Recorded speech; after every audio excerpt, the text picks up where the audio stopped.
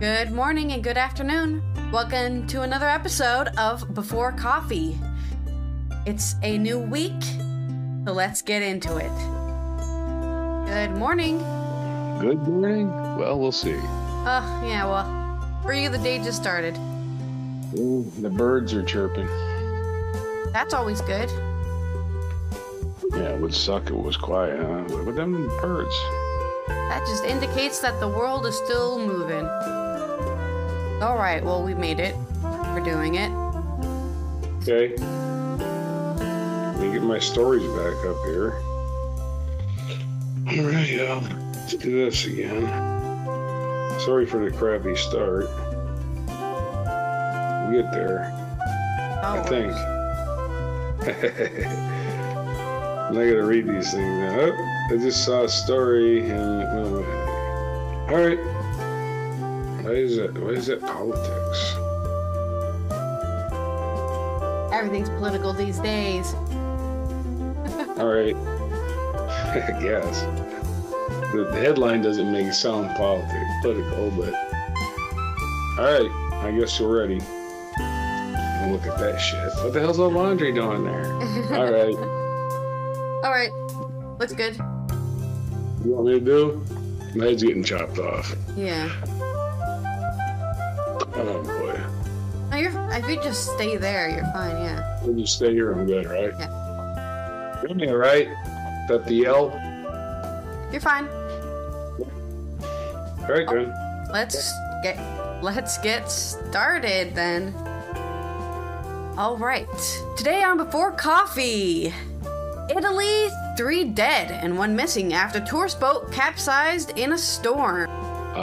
Debt ceiling deal reached in negotiations with Joe Biden and the Republicans. Spain's conservative opposition heading for emphatic win in regional polls. Erdogan wins runoff in Turkey. Opinion piece by Daniel Trilling. One U.S. policy the Tories are happy to emulate, cracking down on refugees. And after 73 years, a veteran's remains are returned. Today on Memorial Day in the United States, May 29th, 2023, edition of Before Coffee. No idea what day it is.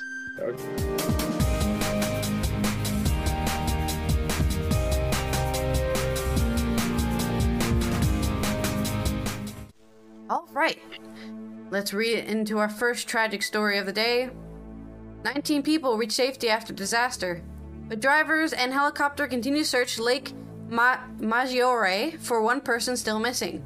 Italian firefighters say they have recovered 3 bodies from a northern Italian lake after a tourist boat capsized in a sudden violent storm. Drivers backed by a helicopter continue to search Lake Maggiore in the Lombardy region on Monday for 1 person still missing after a whirlwind overturned the boat carrying more than 20 tourists and crew late on Sunday. Firefighters said that 19 people were saved. Many reportedly managed to swim to shore or were picked by other boats after the vessel overturned off Lisanza, the southern end of the lake. The Lombardy region president, Attilio Fontana, said very serious incident had been caused by a whirlwind. The boat was 16 meters, 52 feet long, and had been hired by tourists, he said on Facebook. Interesting that he's talking on Facebook. I talk to all my constituents over Facebook so that I can only reach the people who are 55 and up. That's just a joke on Facebook, how old Facebook is. The vessel has been carrying 25 people, including 23 tourists and 2 crew. Italy's Vice News said. The firefighters' video published by the Corriere della Sera says the helicopter flying over choppy waters where chairs and other debris could be seen floating. The whirlwind was part of a storm system that hit the Lombardy region Sunday evening, forcing delays at the Malpensa airport. Lake Maggiore, which lies on the south side of the Alps, is the 2nd largest lake in Italy and a popular tourist destination. So, unfortunately, some people got caught up in a swell. 3 people died and 1 is still missing, so hopefully they find that 1 missing person. Just an update on how, even if you're inland, lakes can still be dangerous.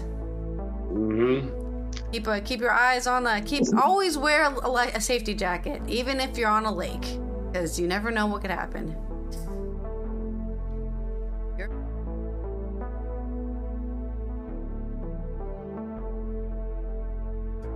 Out in the water? I always find that interesting. No, everyone in the Netherlands do wear a life jacket in the water, but they should. Everyone should, because water's dangerous. It doesn't care about your feelings. And boating in the United States, man, people are like, you're gonna die if you don't do every precaution. Wear a helmet when you ride a bike. But some places, they just don't care. They're like, fuck it, we're alive, we don't care. U.S. reaches debt ceiling agreement. In American news, political news, after a week of negotiation, President Joe Biden and House Speaker Kevin McCarthy have announced an agreement of principle to raise the nation's debt ceiling to avoid a potential catastrophic default. The agreement includes spending cuts demanded by Republicans, but is short in reductions in the sweeping legislation passed by the Republican-led House last month. To reduce spending, the Republicans had insisted, as the Republicans insisted, the package includes a 2-year budget deal that would include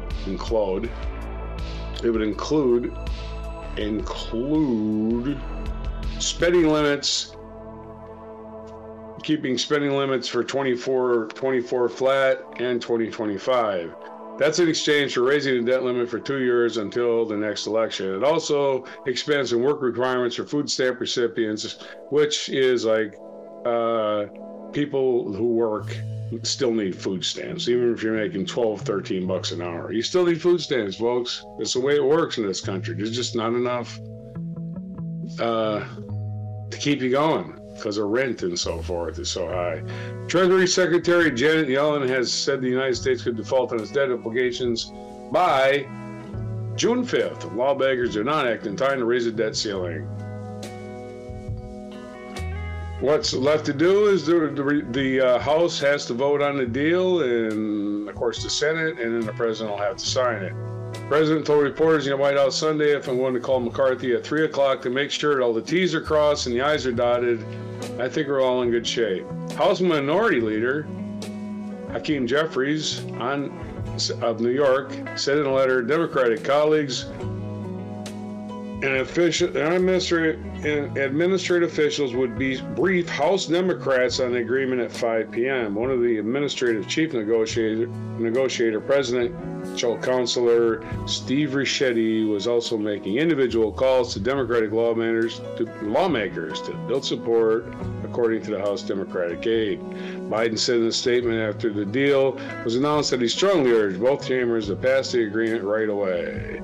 Now, the debt spending is debts we already have, obligations we already have. It's like your monthly bills. You say, well, we've got so much for our debts this month, but we're only going to pay so many of them, and we're going to put the rest of them off. No, the United States has to pay all of its obligations. And those obligations are mostly called government bonds. Government bonds are guaranteed returns, right? And if you guarantee returns and you don't pay your returns, then the entire world says your bonds are going to be useless. Therefore, you are going to have to pay more of a premium to anyone buying your bonds, and your word becomes worth less, your bonds become worth less, your government has bad credit, and the economy can theoretically collapse. No reason to do this whatsoever. The debt ceiling is an artificially created thing 100 years ago, less than 100 years ago, that they use as a tool to force people in negotiations. And that's all it is. The government, the president can just sign it, and it's in the 14th Amendment if you read it. So the president can just sign it and say, hey, whatever, I don't need Congress for this. Anyway, but he's never tested that. Your story. Yeah, it's really interesting because I was seeing news on it and how supposedly they were adding random things in the bill.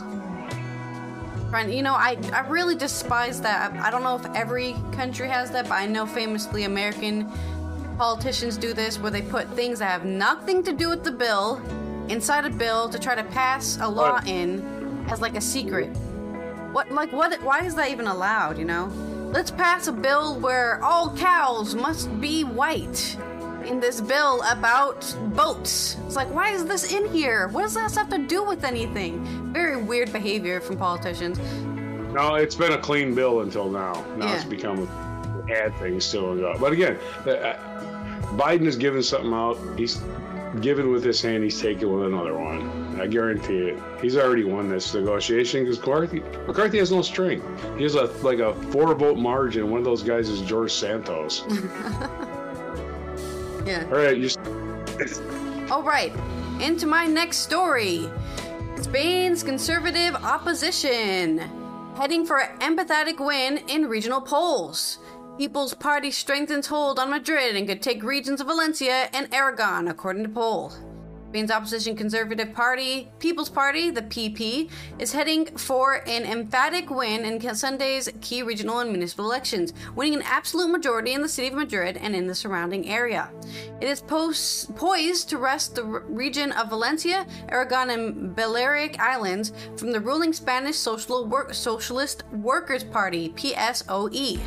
The PP's triumph, which comes after a bitter and fractious campaign marred by a row over the defunct Basque terrorist organization ETA and allegations of electoral fraud, will serve a huge boost to the party ahead of December's general election. The result of the polls in 12 regions and more than 8,000 municipal councils also indicate a return to the traditional two-party system that dominated Spanish politics before the eruption of the far left, anti-austerity Podemos, and now moribund center-right Citizens Party. By 11:30 local time, with more than 98% of the municipal votes counted, the PP has attracted 31.5% of the vote and won 23,248 council seats, while the PSOE has taken 28.1% of the vote and won 20,676 seats. The incumbent PP mayor of Madrid, José Luis Martínez Almeida, secured an absolute majority in the capital, whilst his party also won most seats on the city council of Seville, Segovia, Valencia, and Palma, with 60% of the votes counted in Madrid region. The PP has won 69 seats in the 136-seat regional parliament, giving it right-wing populist regional president Isabel Díaz Ayuso an absolute majority. The party was also ahead in the regions of Aragon, Valencia, the Balearics, and La Rioja. In Barcelona, the city's left-wing mayor, Ada Colau, was relegated to third place after Xavier Trias, a former mayor who belongs to the center-right Catalan pro-independency party, Junts, finished first, and Jaume Collboni of Catalan branch of PSOE came second. Well, it's because I keep on thinking, I have to keep on reminding myself it's Spanish. I'm speaking Spanish right now. Susa Gamada, a spokesperson for the PP, said the results were irrefutable proof of Spain's desire for change. And also for being, I guess, terrible people. Because they're choosing like far right people. You know, not normal right, they say conservative, but what they mean is far right, like, you know, fascism. This isn't what we'd have been hoping for. The PSO spokesperson, Pilar Alegría, struck a pentant note saying that the party had received the electorate's messages, adding, "This isn't what we were hoping for after these weeks of campaigning, and obviously we will have to reflect on what happened over the coming months." But she also warned that the PP would only be able to take power in some of its newly won regions if it struck deals with the far-right Vox party. See, that's what I'm saying, right? The normal conservative party has to team up with the already powerful far-right party to even become a majority in a lot of regions. Although the PP already governs the Castilla and Leon region with Vox, entering into any new regional pacts would allow the left to paint the PP as a party that's prepared to abandon the center ground and make deals with the far right for the sake of winning power. Aha, see, I just have a knack for these political things. So, the article goes on more about, you know, what could this mean in the future, what the convictions of the party might be, and stuff like that. But mostly what we're seeing here is that Spain is in very real risk of becoming a harboring ground for far right ideas like fascist policies and stuff like that, especially if the more center-right parties want any sort of leeway against the left. Which, like I said, many times before in my life, I despise the left-right, partisan political system. Really don't like it. Us versus them. You don't make any laws. You just fight the whole time about who's allowed to have power. And instead of taking care of your country, you just take care of your fellow compatriots in your party. Don't care about the people you're actually supposed to be serving. On to your story. Turkey's and other far-right guys in elections. Turkey's Erdogan retains power and now faces challenges over economy and earthquake recovery. This is from the AP, another AP story, which are living in AP today. And more Word Olympics from me. Turkish President Recep Tayyip Erdogan has a mandate to rule until 2028, securing 5 more years as leader of a country at the crossroads of Europe and Asia that plays a key role in NATO. He must now confront skyrocketing inflation that has fueled the cost. I thought Joe Biden was causing inflation. Damn it. Even lower in the United States and everywhere else. Just want to keep reminding people of that. He must now confront skyrocketing inflation that has fueled. In the United States, we call 5% skyrocketing. Every place else, 50% is skyrocketing. 18, yeah, stuff like that. 18 or 20.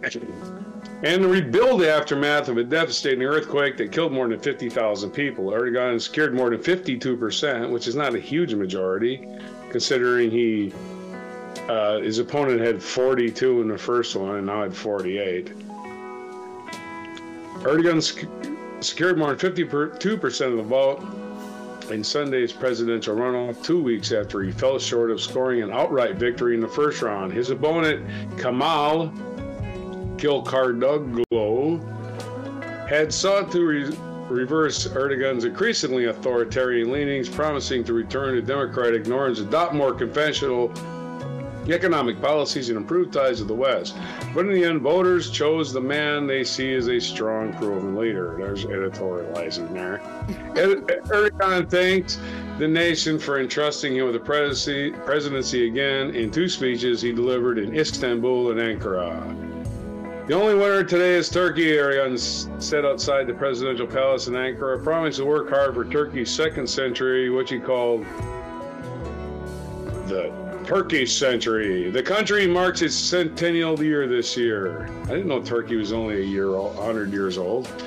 Kılıçdaroğlu said the election was the most unjust ever, with all state resources mobilized for Erdogan. He will continue to be at the forefront of this struggle until real democracy comes to our country. Supporters of Erdogan, a divisive populist and massive orator, took to the streets to celebrate, waving Turkish or ruling party flags, honking car horns, and chanting his name. We have all been brainwashed. We've all been brainwashed. So the celebratory gunfire was heard in several Istanbul neighborhoods, emphasizing their fealty to their supreme leader, who will now tell them how to feel and how to think, as people just, please, please, please, extremely charming leader, tell us how to think and feel, as democracy slowly dies. Your story. Wow, your stories are really on a positive note today, huh? Hell yeah, man. Speaking of which, I call it out. Yeah. Speaking of which, let's look at an opinion piece by Daniel Trilling, who is the author of Lights in the Distance, Exile and Refuge at the Borders of Europe. So he's done some research into this topic on refugees, cracking down on refugees. If you want to see what Rishi Sunak's Tories hope to achieve with their Stop the Boats policy and the brutal reality that underlines it, look to Greece. The country's right-wing Prime Minister, Kyriakos Mitsotakis, is currently riding high, having surprised pundits with the scale of his victory over the left in Sunday's general election. Mitsotakis has convinced many voters that he's returning Greece to stability after the turbulence of the 2010s, and part of a pitch in his claim is to have all but ended refugee boats crossings from Turkey. An investigation by the New York Times, published last week, points to what that order can mean in practice. Video footage shot by an aid worker and verified by the New York Times shows a group of refugees from Somalia, Eritrea, and Ethiopia being taken from Lesbos and abandoned at sea by the Greek authorities. First, the 12 men, women, and children are taken from an unmarked van and forced onto a waiting speedboat. From there, they are transferred onto a Greek Coast Guard vessel and taken out into the Aegean Sea, where they are pushed onto the inflatable emergency life raft, an easily capsized and unsteerable vessel, and left to drift. The group were later rescued and taken to Turkey. The video appears to show a particularly extreme version of what is known as a pushback, the forcible turning away of migrants at a country's border. If so, it is likely breaks Greek, EU, and international law. Aside from the immediate danger that might put people in, pushbacks violate a fundamental principle of refugee protection, which is that people seeking asylum have the right to a fair hearing. When confronted with the evidence on CNN this week, Mitsotakis called the incident completely unacceptable and claimed an investigation had already begun. But it is part of a wider pattern. There have been numerous reports of Greeks abandoning refugees at the sea, although the evidence has rarely been so stark. I don't get why people do this. Like, we live in the age of internet, free information, video phones, and nobody will ever see this happen. Like, complete detachment from morals and ethics. Just, what I'm doing is correct. Mm-hmm. Because I don't like these people, so hence they should be sent off into the sea. In recent years, countries on the EU's southern and eastern borders have been taking increasingly harsh measures to deter refugees. Bulgaria and Poland are among other countries accused of violently pushing back people at their borders. Migrants who stay in Europe are more likely to find themselves in detention-like conditions. There are already reports of problems at the new Greek camps, while those who step in to help find themselves harassed by border guards and threatened with prosecution. In Italy, 21 sea rescuers, including crew members of the rescue ship Iuventa, are currently charged with facilitating illegal immigration and face years in prison if found guilty, because they are saving people from drowning in the ocean. Yeah, God forbid. You let them people drown because, they're illegal people. Shouldn't let them have air. Allegations of mistreatment are often met with official denial. In 2021, when Dutch journalists accused Mitsotakis of lying about alleged pushbacks, he responded by accusing her of insulting the Greek people. Great, just deflect. And little sanction from EU. Indeed, it was alleged last year that the EU's border agency Frontex had taken part in pushbacks in the agency and then covered it up. The agency denied this, of course. The lack of complaint should come as little surprise. Europe has come to see a shared interest in limiting the movement of refugees across its borders, even if that places people in danger and erodes the universal right to asylum. In 2020, in response to a border crisis deliberately stoked by Turkey, the president of the European Commission, Ursula von der Leyen, described Greece as Europe's shield.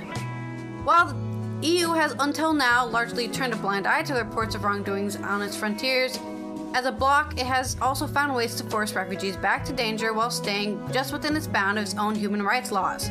In the central Mediterranean, the EU has overseen the return of more than 100,000 migrants to Libya since 2017, where they risk being severely abused by withdrawing search and rescue and sending coordinates of boats in distress to Libyan Coast Guard, a system of pushbacks in all but name. This is one area in which post-Brexit Britain is happy to emulate its European neighbours. The UK's government's crackdown on small boat crossing is partly inspired by Greece's model. The former Home Secretary, Priti Patel, who toured Greece's now closed centres, it says closed quote-unquote, as in they're not actually closed, centres for migrants in summer 2021 wanted Border Force officers to carry out turnback operations in the channel and gave them immunity from prosecution for any deaths at sea. The illegal migration bill, currently making its way through Parliament, envisions a network of camps on former military sites, much like the ones the Greek government is building. In Greece, Medicines Sans Frontieres says that in the past year, 940 refugees it was in contact with have gone missing from Lesbos alone. The EU must hold the people responsible accountable. In the UK, the Refugee Council estimates that as many as 190,000 people can end up detained or forced into destitution by illegal migration bills, which does more to undermine asylum than any other law to date. If you are unhappy with what's going on, now is the time to make a noise about it. So, there you go. There's an opinion piece by Daniel Trilling, which I greatly agree with, honestly, and I'm not surprised that no matter where you live, every government is corrupt in some way. So, the EU will talk about how, we have human rights protections and blah, blah, blah, and then say, hey, you can totally toss people into the ocean with no life jacket and just, although they died in sea, that's so tragic. How could have this happened? By saving them. All right, so in the United States, you have this thing today called Memorial Day, which is not necessarily, people confuse it with Veterans Day, which is, I guess, understandable. But Memorial Day is about people that actually died in war, that went to a war, they didn't start a fight, they didn't pick with anybody, and they died, or they got horribly wounded and they came home and suffered for the rest of their lives, and now they're gone by the freaking government. Yeah. This screwed them over, and their children are like, what happened to Dad? He hates everybody. So this is to remember those people who lost everything in the war. Sometimes they just lost their minds. Soldiers, this is he's home, missing 73 years. Medal of Honor recipients remains returned to Georgia. So soldiers of the ninth. The state of Georgia. Yeah, the state of Georgia, United States. Savannah, particularly. This is from the AP.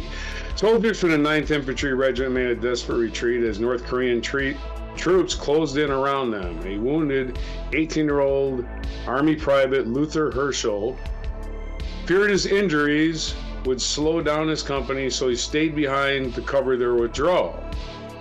Story's action in the Korean War of September 1st, 1950, would ensure he was remembered. He was rewarded the Medal of Honor, the nation's highest military honor, which is now displayed alongside his portrait at the National Infantry Museum, an hour's drive from his hometown in Americus, Georgia. But Story was never seen alive again, and his resting place long remained a mystery. In my family, we always believed that he would never be found, said Jude Wade, Story's niece and closest surviving relative. That changed April when the U.S. military revealed lab tests had matched DNA from Wade and her late mother to the bones of identified American soldier recovered from Korea in October 1950. The remains belonged to Story. A case agent told Wade over the phone. After nearly 73 years, he was coming home. A Memorial Day burial, which military honors were scheduled was scheduled Monday at the Andersonville National Cemetery. A police escort with flashing lights and escorted Story's casket through the streets of nearby Americus on Wednesday after it arrived in Georgia. I don't have to worry about him anymore, said Wade, who was born 4 years after her uncle went missing overseas. I'm just glad he's home. Among those celebrating Story's return was former President Jimmy Carter. When Story was a young boy, according to Wade, his family lived and worked in Plains on land owned by Carter's father, James Earl Carter Sr.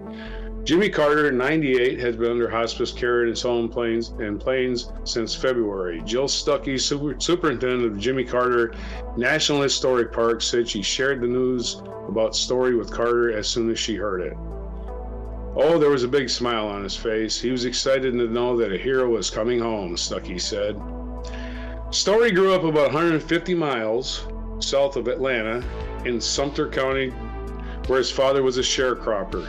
As a young boy, Story had a keen sense of humor and liked baseball, joined his parents and older siblings in the fields to help harvest cotton. The work was hard and didn't pay much. Mama talked about eating sweet potatoes 3 times a day, said Wade, whose mother, Gwendolyn Story Chambliss, was Luther Story's older sister. She used to talk about how her At night, her fingers will be bleeding from picking cotton out of the balls. Everybody in the family had to do it for them to exist. The family eventually moved to Americus, the county's largest city, where Story's parents found better work. He enrolled in high school, but soon set his sights on joining the military in the years following World War II. In 1948, his mother agreed to sign papers allowing Story to enlist in the Army.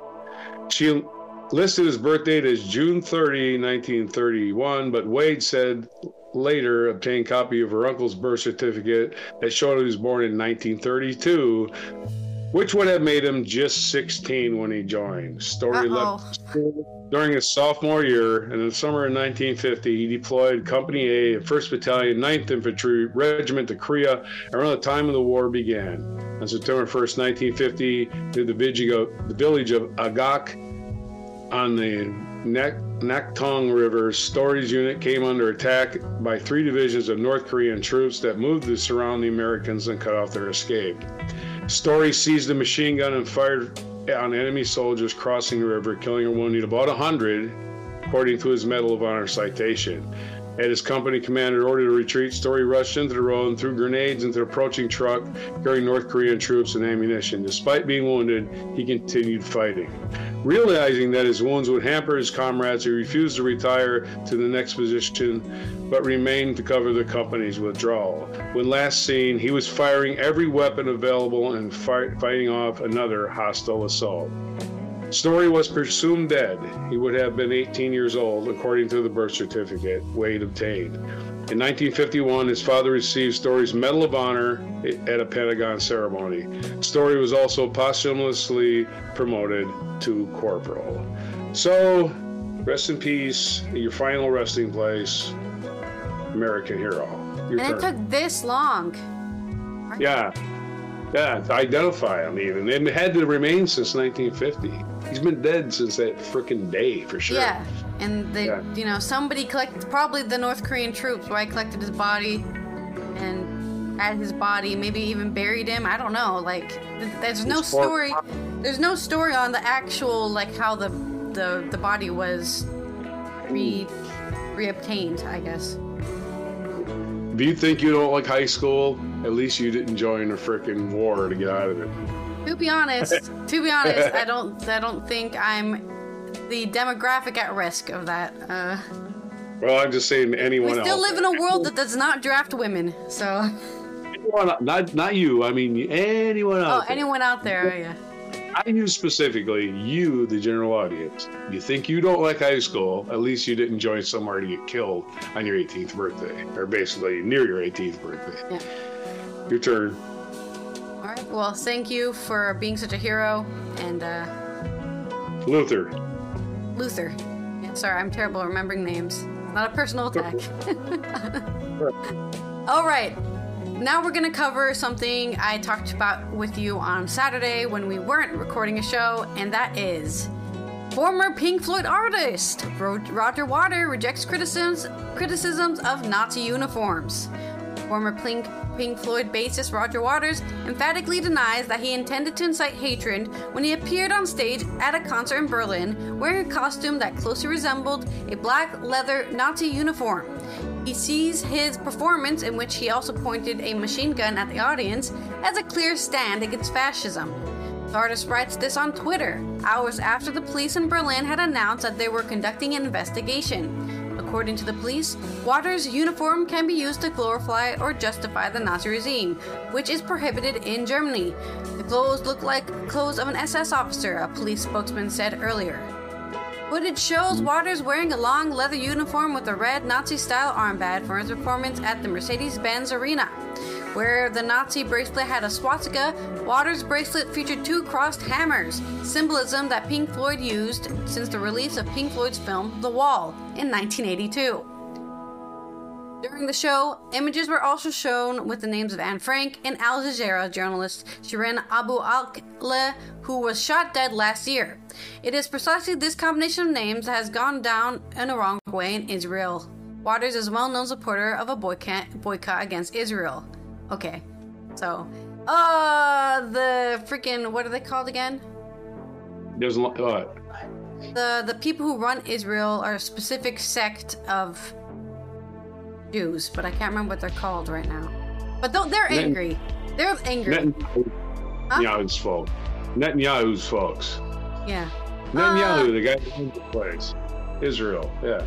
The Israel Foreign Ministry said on Twitter, "Good morning to everyone except Roger Waters, who used the evening in Berlin, yes, Berlin, to desecrate the memory of Anne Frank and the 6 million Jews murdered in the Holocaust." Okay, thanks for the sensationalist writing. The Foreign Ministry of a country? Hello? Get off Twitter. Waters doesn't want to hear all the criticism of his appearance in Berlin last week.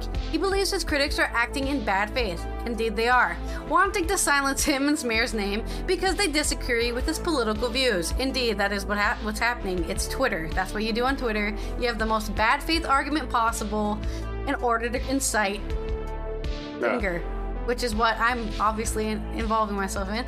The fierce reaction to Waters' "This is not a drill" tour in Germany are nothing new. Frankfurt even tried to ban his show because he would be anti-Semitic on his previous tour by showing the inflatable pig with the Star of David. But according to the judge, that was within Waters' artistic freedom. It is expected that there will be demonstrations tomorrow in Frankfurt at Waters' last German show on the tour.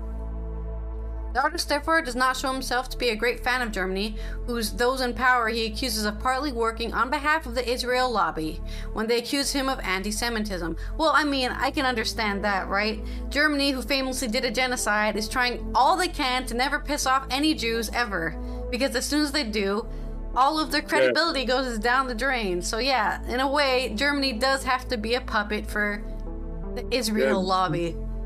Otherwise, Germany can't suggest in any way that any Jew has ever done anything wrong. Yeah, because otherwise, you're typical Germany. Typical Germany being anti-Semitist, you know? They can't criticize a single person. I won't get on Germany for their sensitivity to Nazism at all. I mean, I can understand where they're coming from. Me too, as well. Israel's turned into a bunch of thugs since Netanyahu's been in charge. That's a fact. So, yeah. Waters has also been under fire for some time because of his views on Ukraine. For example, he said in a speech at the United Nations that the Russian invasion had been provoked and wrote an open letter to President Zelensky's wife, Olena Zelenska, warning of Ukraine's extreme nationalists who had put the country on a path towards a disastrous war. His performance was subsequently cancelled in Poland. All of the commotion surrounding Waters, his views, and his performance does not lead to much commotion in the Netherlands.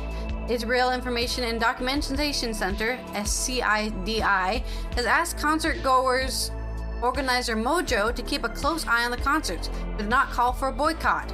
The director Naomi Mestrom called him a disgusting man who shouts really insane things about Jews and about Israel. Okay, we get it. Very black and white view on one person's political views there. Probably right about him being insane, but that's beside the point. Yeah, probably. I mean, the things that he's created, right, are pretty out of the world performances, indeed. When it comes to the Ukraine problem, I see where he's coming from. He's talking about how there's actually Nazis in Ukraine just hanging out, being Nazis, you know, and as a person who's against nationalism, I can understand his warning about extreme nationalists, because nationalism, while a useful tool, is quite dangerous as it gets into extreme radical levels where suddenly you're like, anyone who's not Ukrainian should die. So it doesn't matter, right? He's a bit what I would consider bordering on conspiracy theory, right? This is all, you know, a big, and a lot of people don't like when you say something like there's a global person in power forcing these things to happen. You know, that's kind of where you lose a lot of your credibility as anybody if you start saying there's, you know, the Illuminati's real or something. And once you start doing that, no one cares what you have to say anymore. Telling people that the moon landing was fake, next Earth is flat, right? And then JFK Jr. is going to come to life and be president. And QAnon has captured a lot of minds. All right, is that it? Okay. All right, so this day in history, and coincidentally, since Turkey had elections yesterday, but Turkey elections going on. In 1453, Constantinople and the Byzantine Empire fell to the Ottomans. So what was that? 683 years ago? 680 years ago? Or not 80, 70. Jeez, I'm terrible at math. 570 years ago. There you go.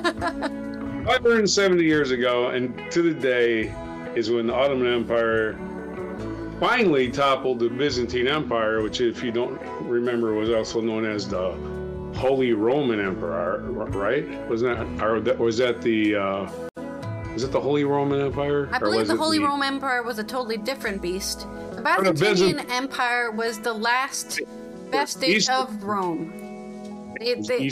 At that point, Rome, they had moved the capital of Rome to Constantinople, and then that's part of Italy completely fell into disarray. Got that wrong. The Holy Roman Empire was basically Germany. Okay? Yeah. Right. In 1658, the Battle of Samarkand was fought in the contest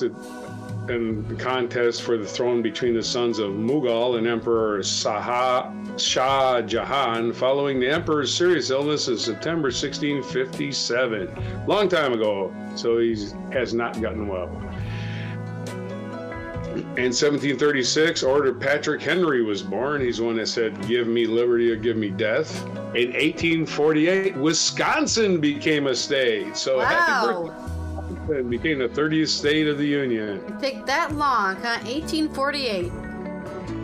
So eat some cheese, drink some beer, go to a Brewers game. 1860, composer and virtuoso pianist Isaac Ibanez was born in Camprodon, Spain. I pronounced that wrong.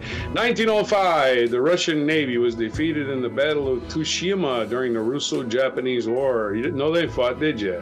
They did. 1942, American singer and actor Bing Crosby recorded the holiday classic White Christmas, which became one of the best-selling singles of all time. In 1999, Discovery became the first space shuttle to dock with the International Space Station. Before that, they would just send it up there and bring it back and do absolutely nothing. Float around the Earth a few hundred times. Wow, we did it. We survived in space. Come back down now, please. And see if they could land the thing. Well, it was important enough they could land it and return it to space, which worked every time until 2. I mean, no one's perfect. Yeah.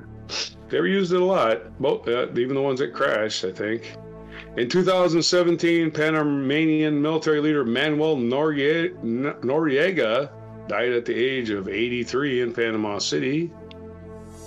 And whose birthday is it today? It's JFK's birthday. Oh yes, John F. Kennedy was born in 1917. Mount Everest summit reached by Sir Edmund Hillary, who probably wasn't a sir then, and Tenzing Norgay, who was a Sherpa guide in 1953. Sherpa guide probably went up there 50 times to check it out first for the guy, right? Maybe. Only got credit for it once, right? Yeah. He probably said, "Who wants to go in the top and for what reason?" That's probably what he said. Yeah. All right, I'll do it. What the fuck? Extra $50. I'm sorry, 50 pounds sterling. Also birthdays today. Carmelo Anthony, American baseball player. Bob Hope was born on this day in 1903. G.K. Chesterton, British author, was born in 1874, and we already covered Patrick Henry. And what day is it today? It's Memorial Day. We already know that. It's also National Day of UN Peacekeepers. Also, National 529 Day. I have no idea what that is. It must be an area code? I don't know. I have to look up what Area 5... It says National 529 Day. It's got a picture of a pig. Got it. It's National Paperclip Day. Somebody went to the trouble of creating National Paperclip Day. It's also National COQ-OVIN Day. Kokov... It's some kind of chicken dish, it looks like. Some kind of chicken dish pronounced in France Day. That is it, thankfully. COQAUVIN Day. Alvin. Coq au vin? Coq au vin. That's how you spell coq au vin. There you go. It's National Coq au vin Day. It's a chicken dish with lots of, looks really spicy. That's the day. Wow. So much. That was a shorter one than usual, I think. Considering it's a Monday, yeah. Yeah. This has been Allison, doing typical video production mistakes on our our new show, and we will see you tomorrow for some more news about how the far right is slowly taking over Europe. And as always, our stories are non-AI generated. We are real people. Even though we may seem computerized digital images, I am reasonably sure I'm real. And this is Roger signing out for the United States of May 29th, 2023 version of Before Coffee.